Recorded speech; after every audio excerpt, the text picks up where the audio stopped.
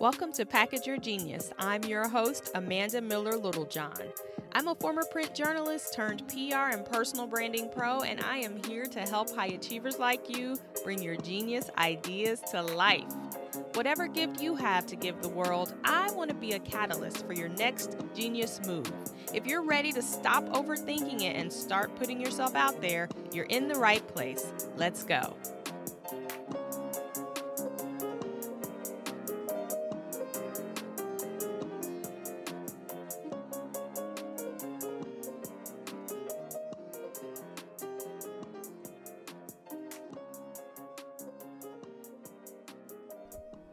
This week we've been talking a lot about callings, gifts, and the things that keep us from going all in on our gifts. So those things that hinder us, the excuses and stories we make up and tell ourselves, and the reasons that we're not going for it.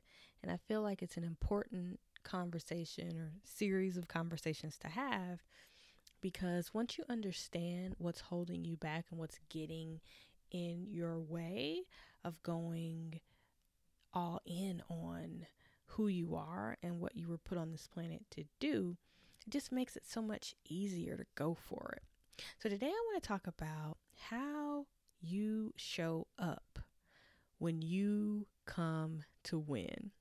I think we all have a game face, a game state of mind when we have made a decision that we are not going to lose and we are here to win. And we also have that state of mind where we've decided that we're going to coast. We're not going to play full out. We're not going to push our bodies to the max or push our minds to the max. We're not trying to place in the race. We're not trying to get first, second, or third. We're just here to get a participation certificate, right? So I don't want to talk about that mindset. I want to talk about that winning mindset, because we all have one. We all have this mode that we can go into and turn on when we've made a decision to win. But for some reason, we all know how to prioritize our work assignments, our money, our kids, even our health. But when we think of our gifts, we go blank. We get ourselves out of bed and out of the house every single day, but suddenly when it comes to our gifts, we can't figure out how to motivate ourselves to get started. We can multitask, manage multiple calendars, and juggle conflicting schedules for our teams and our families, but when it comes to writing the book or getting the podcast done, we can't figure out how to find the time to make our dreams happen. We can put together scrum boards and complex project flowcharts, but when it comes to our gifts, we can't figure out the first step to get started. What's that about? We need to attack our gifts with the same energy we bring to the places we already excel in our lives. Look at what you're doing well. Look at where you are winning already. Look at what you're already getting right. Ask yourself, what are your typical patterns? How do you show up when you're ready to win? For example, one of the things I feel like I'm getting right, and I show up with an energy of I'm here to win regardless, is cultivating my children. So when I look at how I move and the energy I bring to cultivating them, I notice I do a few things every single year. Number one, I challenge my kids and raise the bar and try to keep standards high. I understand that we often limit ourselves, so I try to push them further than they think they can go so they can understand their own capabilities and learn not to limit themselves. Number two, I cultivate them regularly, and I do this by finding seasonal activities like classes or camps or lessons for them to take and try. I want them to get used to doing and trying new things. I want them to get accustomed to being engaged individuals who are connected to their personal talents and to their larger society. And number three, I personally keep learning. I seek out books, articles, podcasts, and other ways to learn how to be a better parent and guide for them. And fourth, I find partners who can help me take them to the next level. I know I don't know everything, so I look for teachers and instructors who can inspire them and mentor them generally or around a specific focus area. So this is how I show up when I come to win.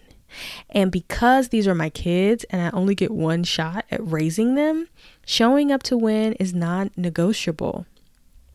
And as such, it's become second nature to me. And because it's second nature to me, I see it as proof that I can build a success strategy for any domain of my life.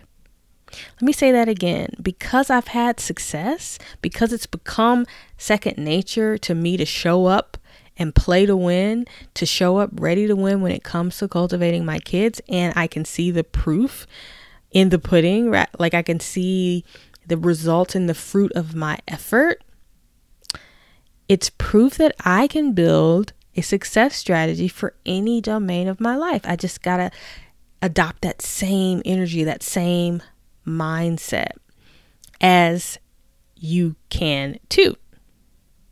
So if you're successful in any area of your life, which I know that you are as a high achiever who listens to this podcast, you have the power to dissect your own personal recipe for success. So when you show up to win, how do you move? When you show up to win, what is your formula to get results? When you show up to win, how do you motivate yourself to get things done?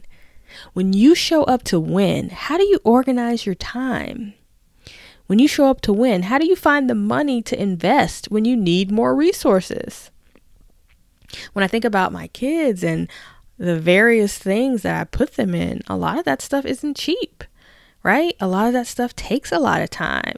And so I have to get creative with scheduling, with transportation, with budgeting, with finding the money and not accepting, oh, that's expensive or that's too expensive as a reason why I don't enroll them in something or I don't look for ways to keep cultivating them. That's not good enough. I have to work around that. I have to be resourceful and creative because now that I am showing up to win, it's a decision to win, right? Like not trying and not doing everything I can possibly do to make it happen is not an option. So I want you to do the same thing. Think about where you are winning in your life, what you feel really confident around, what area of life do you already feel really great about how you're approaching it? Where are you killing it? And with that same solutions-oriented, strategic mind, I want you to think through how you can approach your gifts and your calling with that same energy.